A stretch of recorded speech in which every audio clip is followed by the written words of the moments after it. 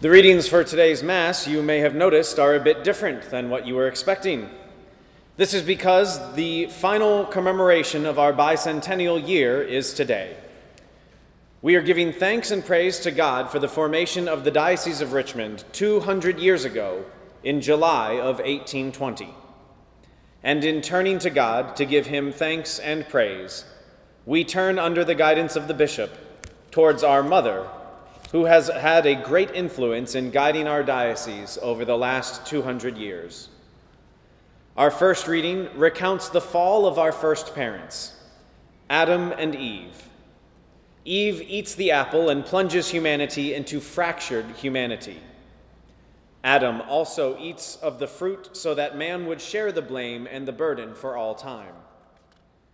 And in the perfection of the Lord, because Eve was the first to eat of the fruit, God starts his plan of salvation through a woman, through Mary.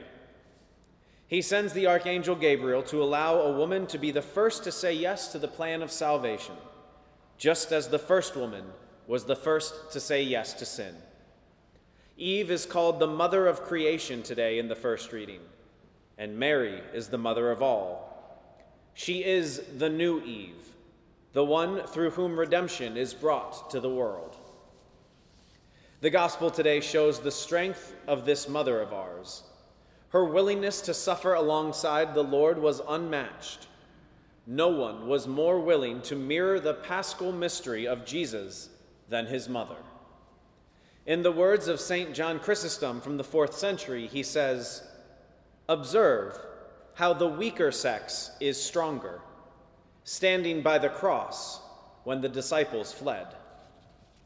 Mary, as became the mother of our Lord, stood before the cross when the apostles fled, and with pitiful eyes beheld the wounds of her Son. For she looked not on the death of a hostage, but on the salvation of the world.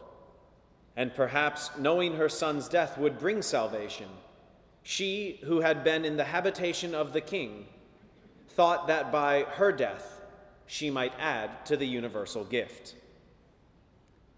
The second reading speaks of the Pentecost account and the coming of the Holy Spirit to the apostles, and it specifically mentions that Mary, the mother of Jesus, is there. Mary, who has been living with the Holy Spirit since the moment that Jesus began to dwell within her womb, is no less present to the coming of the Holy Spirit to the apostles. I'm sure that when the Spirit came and the disciples realized the gifts that they were given, Mary assumed once again the role of mother, for she was able to help them understand the role of the Spirit in their lives, because she had been living with the Holy Spirit for the last 33 years of her life. Do you wish to be holy? Commit to following Jesus like Mary did. Do you wish to be a saint? Love Jesus the way Mary did. Do you wish to be perfect? Then trust Jesus after the example of perfect humility that Mary shows us as she trusted her Son before, during, and after his life. We have no better example, intercessor, or mother than Mary. Let us fly unto her, the Virgin of Virgins, our mother, in every one of and all of our needs.